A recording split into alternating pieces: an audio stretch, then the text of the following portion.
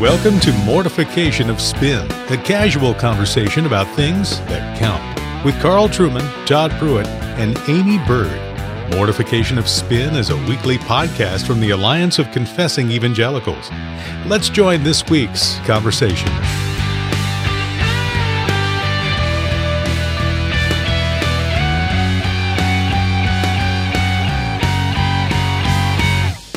Well, welcome to Mortification of Spin. This is a social distancing edition of the podcast. We are recording a batch today remotely from home.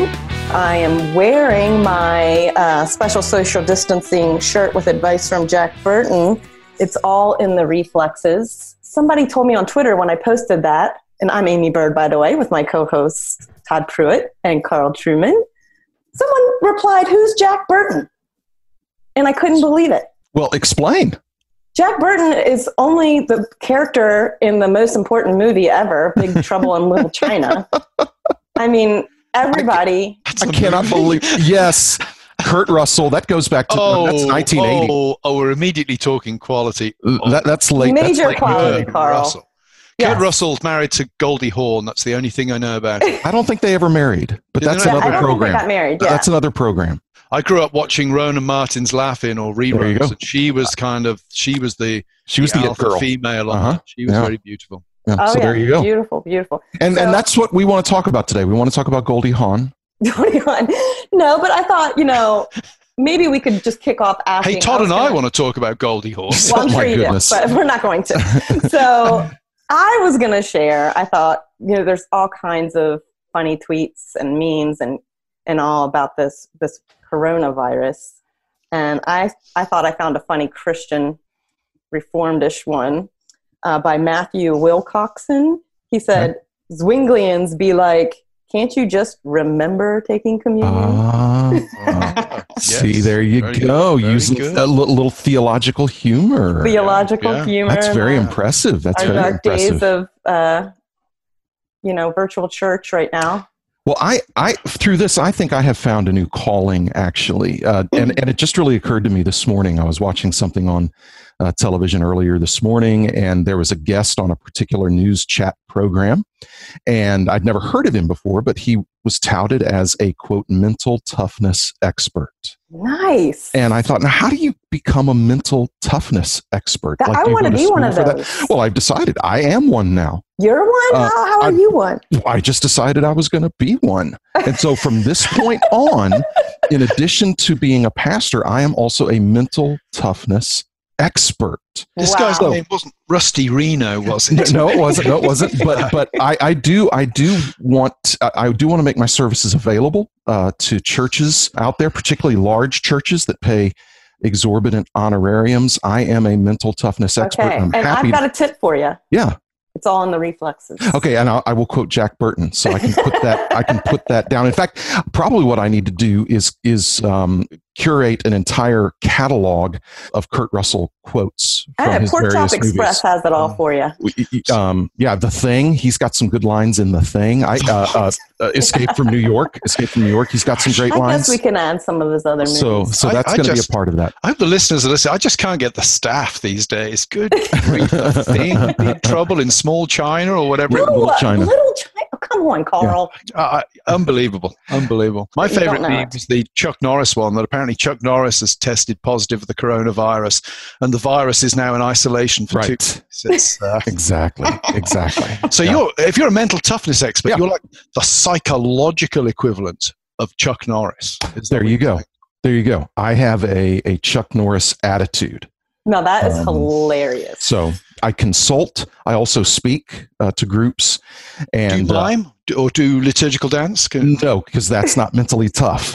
Okay. But I will consult and I will speak, and I'll draw up an action plan for your organization on how you can become more mentally tough. So it's out there. Okay. Amy, you've mentioned the fact that we are social distancing today. We had planned on being together in Frederick, Maryland originally, but the current crisis has caused us to do this remotely. Obviously, the whole situation with COVID is uppermost in people's minds. So let's talk about that a little bit, particularly as it relates to the impact on the church, our fellowship, our worship, etc. Yeah. So what are we missing when we have to do this virtual church? A lot of churches are obviously not able to meet, and different states have different restrictions, I guess. Right. How are we doing church? And what are we missing? I think one of the things we're missing, it's hard to articulate, but it's nonetheless real, and that is bodily interaction with people. An awful lot of human life involves actually being with real people. Actually reading signs from faces. It involves body language. It involves an interaction that is very, very hard to, it's not hard, it's impossible to achieve, mediated through a screen. So I think one of the key things we miss, just in general, is human beings are bodily creatures. Our embodiment is important, and our embodiment in church is important as well. Church isn't just what you're hearing from the pulpit, it's also the Lord's Supper. Church isn't just the Lord's Supper, it's also the people you're sitting next to on the pew, the people you're talking to after the service. I think that in an appropriate sense, that social aspect of the church, I don't mean social as in having fun when you get together, but actually being a society of bodies is something that's very, very important. Really puts the lie to Gnosticism, doesn't it? Yes. And shows that our embodiedness is not a necessary evil. It's actually a positive good. And as much as sin has been attached to it since the fall, we nevertheless are reminded in times like this that there is an essentially good thing to being embodied people and what we gain from one another through that reality. Yeah, I mean, our hope is enfleshed. So I think there's a real eschatological component to this. Yeah, we're going to be together embodied for eternity. There's a resurrection coming. 1 Corinthians 15, the hope is a resurrected eternity. And so what we get intimations from, what whets our appetite in this life from the goodness of being with each other as embodied individuals, is actually a signpost to the greatness of that eternal reality in the presence of the Lord as embodied people with one another. The new heaven and the new earth is going to be from what we can tell, a very social, if you like, reality. We're going to be with each other and see each other and touch each other. Yeah, I believe in the communion of the saints. Yeah. I'm reading a fascinating book at the moment by the philosopher Mark Dooley, who's a good friend of the late, great Roger Scruton, called Moral Matters. And he's analyzing there what he calls Cyberia, Cyberia, which is how human life is being transformed by being mediated through technology. And it's not a pretty account he gives at all. Right. And I think one of the, is it a danger or is it a lack? It's that real community that if this continues, if it continues for a month, we can manage that. Right. 2 months will be hard. 2 months abstracted from one's church community in a physical sense, that will take its toll. That will take its toll on us, I think, in ways that we perhaps can't even articulate at this particular point in time. I've been in the Song of Songs a lot lately, and I think that, the song shows us the importance of our hope being enfleshed and that intimacy with Christ and one another. And right now, I just do feel like the bride in the song, in a lot of ways, just kind of waiting and longing to cling to Christ and to one another. We're one of those churches, I would imagine, of the majority of churches that have the last 2 Sundays and for the few weeks ahead, from what we can tell, has had to cancel our services, and so what we do is we record, video record and audio record the sermon and a few songs and some prayers. But one of the things I've been careful to point out to our people these last 2 weeks is that I personally don't call it a worship service. It's a sermon recorded. It's some songs recorded. It's some prayers recorded. But I think that there is something there's something fundamentally communal about a worship service, a service of worship that that you can't do virtually. Now, I'm thankful for the technology. I'm glad we can do what we're doing in the time being. And I think that we were absolutely right to cancel services. I think we were right to do that in terms of honoring the civil authorities and also honoring the sixth commandment to look over and watch over and guard the life of our brothers and sisters. So I don't have any, quote, regrets for that. I think it's the right decision. But it's been very clear what we lose, even in the preaching itself. I've found that preaching is not something you can really do well apart from it being in the physical company of other people, because it is even though it's not a dialogue back and forth, there is a back and forthness to it. Yes. In terms of really communicating with the people that are there in front of you, the people that you know, the people that you walk with through life, the people that you sit with in tragedies and celebrate with in victories. When they are absent, it's really hard to preach. Yeah. Preaching is a personal action. Yes. Like I'm lecturing online at the moment for Grove. Lecturing is a personal action as well, because you see the student, you intuitively make judgments based on the expressions on their face or their body language as to whether they're tracking with you, whether they're not, whether you need to explore something more thoroughly. I think that the dialogue, as you say, is probably not, certainly for preaching, more for teaching perhaps that works, but certainly for preaching, dialogue is not the best way of thinking of it. Right. But there is a kind of proclamation and response element there. And also, as you know, Todd, a lot of preaching is, I've got up into the pulpit on more than one occasion intending to say one thing, and I've seen a particular person and I know what they've been through that week, and I'm thinking, no, that will, if I say this, it will crush them, or that application needs to be softened, or maybe that application needs to be pushed a bit harder, precisely because that person's there. The abstract way of teaching to a screen really hinders that kind of, what would one call it, homiletic sensitivity or charismatic sensitivity, but that kind of little bit of back and forth. Right. Yeah, I think in the whole liturgy of the whole worship service, definitely too, because as a congregant, as a layperson, what I'm missing, and we've been doing live, virtual, whatever you want to call it. It's not, like you said, Todd, we need to be careful maybe calling it a worship service. Yeah. But, so we're coming together as a family on Sunday morning and watching this, but it's not, even though it's encouraged to be participatory, it's not the same. And you're not really, you're missing that participatory and that reciprocity between call and response. Right. Even standing together to sing, and hearing the other voices, singing to the Lord, singing also to you in encouragement and exhortation. And there is reciprocity even in listening to the word, sitting under the word. We're active listeners. We might not be in a dialogue. We're actively. There is and the preacher. A preacher really senses that. A preacher knows when he's preaching to people he knows in a congregation. Yeah. So do the congregants. Right. So you don't have that human intimacy of eye contact and reading the body language and just presence. Right. Let me ask this. Lord's Supper. Communion. What are your thoughts about doing the Lord's Supper There's churches virtually? Virtual in the PCA, I saw. I know, and I've just, so I'll show my cards. I'm again it.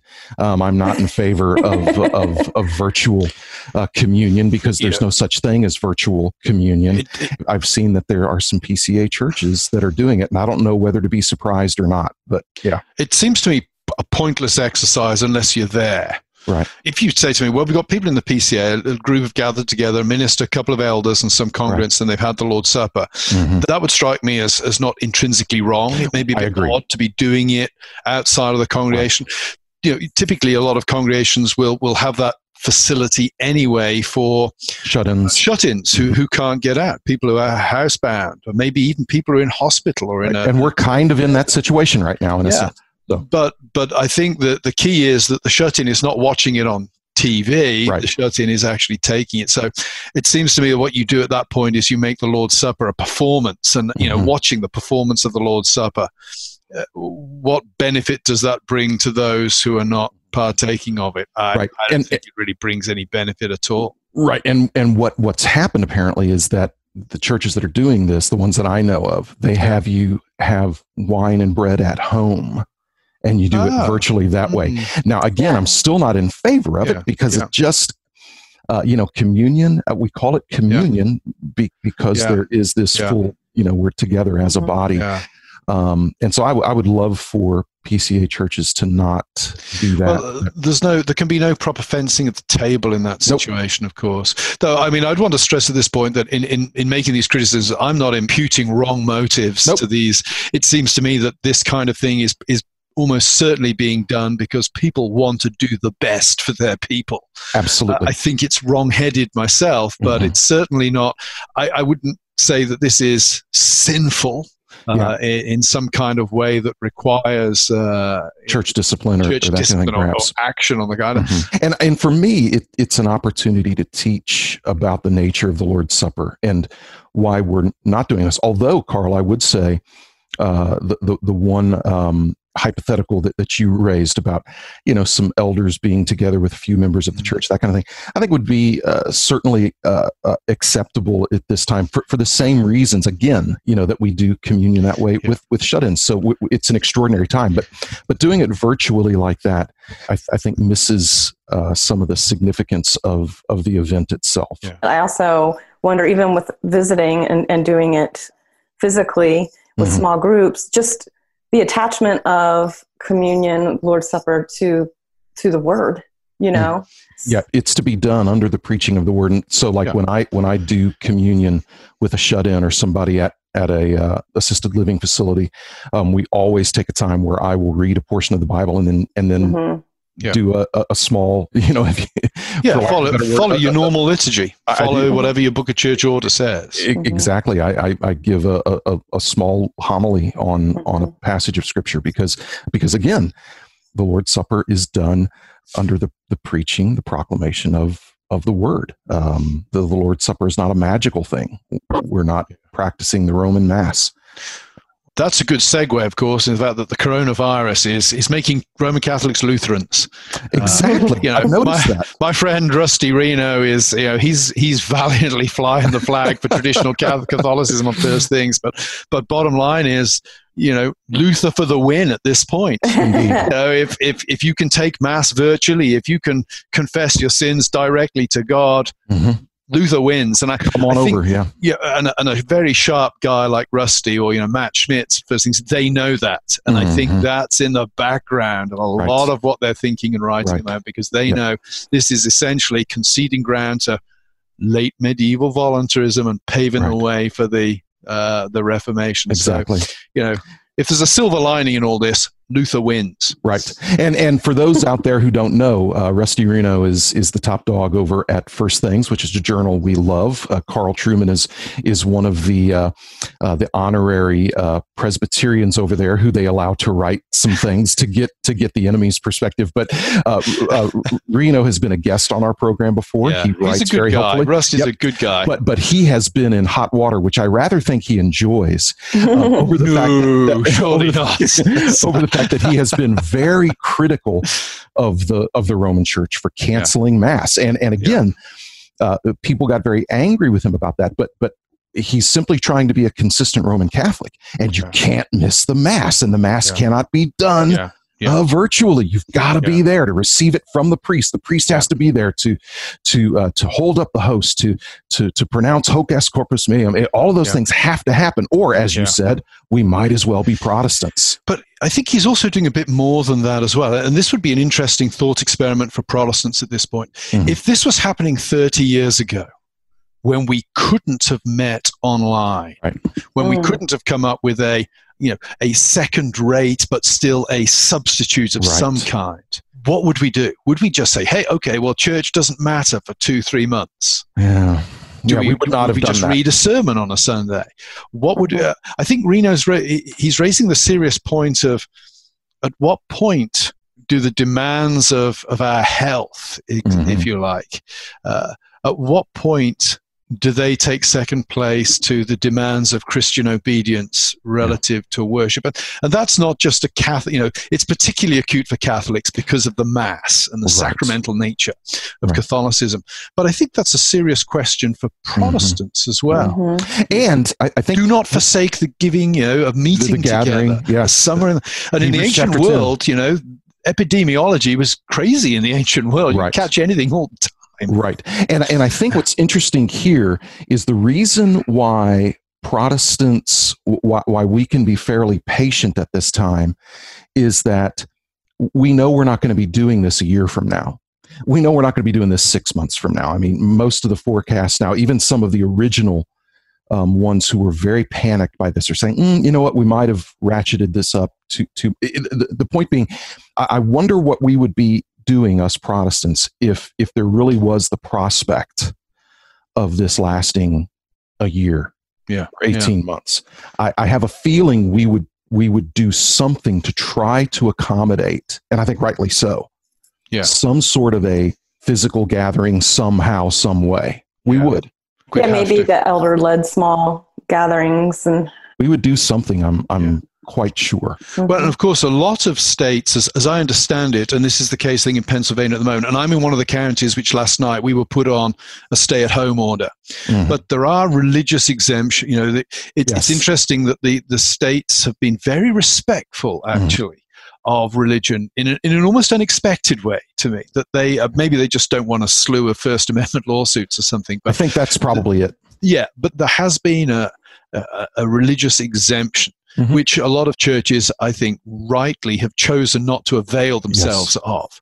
Yes. But it is interesting that religion has been respected at this point, even if, as you and I both, as we all think, it's probably just a fear of lawsuits driving. Yeah, and I would hope, this isn't always the case, but you would hope that at least some of our legislators, either national or local, actually do take the Constitution seriously and think that something very serious has to happen before they actually suspend the Bill of Rights, and we would want to applaud that. Although there is something in the Constitution about the right to public assembly, isn't there, which is conditioned in the way that the various laws are being imposed at the moment. Exactly, and I think the way it's going right now is people are agreeing to be polite and not ask. People don't want to catch the plague. I mean, exactly. Yeah. And can I just say that in a sane world, this would lay waste to the faith healers and the prosperity preachers out there. If there were any sanity in the church in America today, it would lay waste to all of that nonsense. But unfortunately, it's not going to. Well, I was reading one church, I don't know if this is the one in Louisiana or not. Louisiana. Where they're passing around the healing handkerchief. Oh, I don't know about that one. That might be the all things. Yeah, that's a fake. I own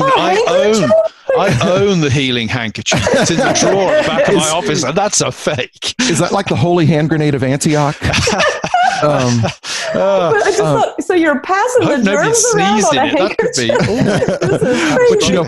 But that Pentecostal church in Louisiana that was close to 1,000, and they were continuing to meet. Now, a number of the folks have been diagnosed. I know. With the virus really down there. But that's what you expect, because where you have most of the truth, that's where you expect most of the satanic attacks. So that's why.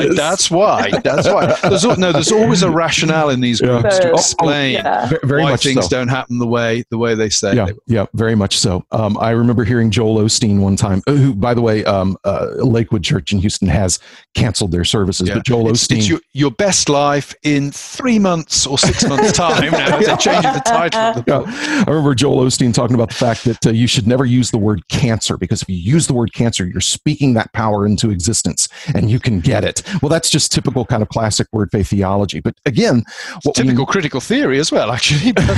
What we need for these people to do is to chase this spirit of COVID out of our country. But apparently they're not able to do that. So one of our local pastors met last week and tried to do that. And he was, I don't know if plague shame is a term, but he was so plague shamed on local media, they've gone online this week.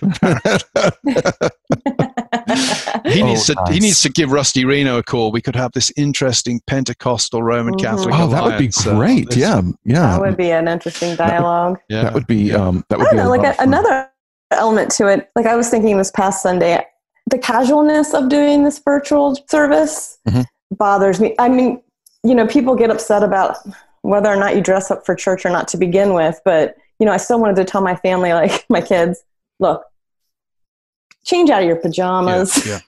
We're still coming, like, in a sense, before the Lord. And even something you think of or you don't think of on a normal Sunday for worship is just like our posture before the Lord, because you're just kind of reclining there watching this thing on your TV now. And we're not sitting up.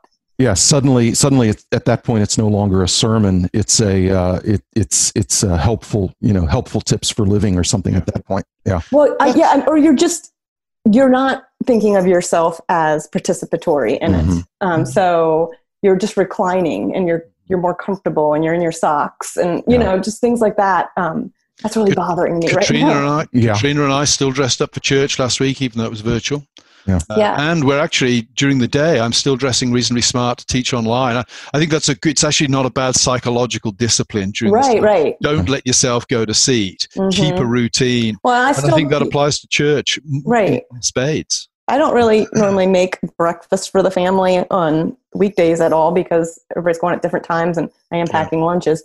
But you don't peel potatoes either, but that's another subject. That's totally out of the question. But I made breakfast. Just trying to still make it a thing. I don't know. You're a good woman, Amy Bird. I am so good. All of the radical feminist, post-constructuralist rhetoric you use, at heart, you're just a good. You're just an old-fashioned. I'm a traditionalist. You can come and do my dusting for me anytime. Preach what you practice, Bird. Yeah. Well, all I would say, just as one final thing, if people had taken my wisdom years ago, hugging is murder. It's bad. We wouldn't be in the state we're in now. That's what we miss from church right now, too, Carl. No, that's the real advantage of being online. I don't have to touch other people. No signs of affection to other people. And my wife doesn't hang around talking for an hour and a half. There you go. But anyway, as we wrap this up, we'd like to thank you for joining us for this discussion of virtual church during a time of plague. Please, if you have any time on your hands at the moment, go to our website, mortificationofspin.org. Check out the resources there. Enter for a chance to win some kind of premium that I've not yet decided what it is. The healing handkerchief. Yeah, the holy hand grenade of Antioch. A healing handkerchief and 10 sheets of toilet paper. We're willing to throw those in as a luxury. And feel free as well to make a donation to keep this virtual edification online during this very dark time. In the meantime, we look forward to being with you next time.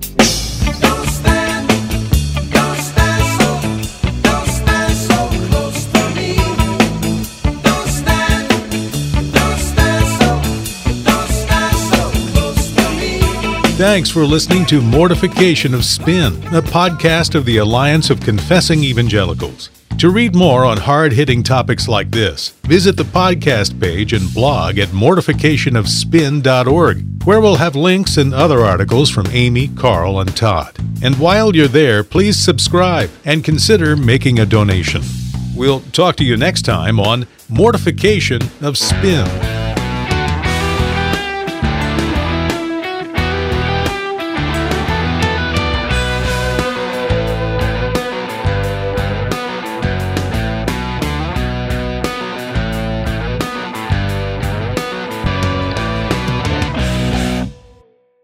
Talk about how great it is to have Todd as a friend. I can't do this when he's here because it would embarrass him. But aren't you listeners just envious? Oh man, we get direct access. We get to know the guy. Friendships. Yeah, you get to know the man. I tell you, it's man behind the myth, man, the myth behind the myth. The myth behind the myth. Oh my gosh.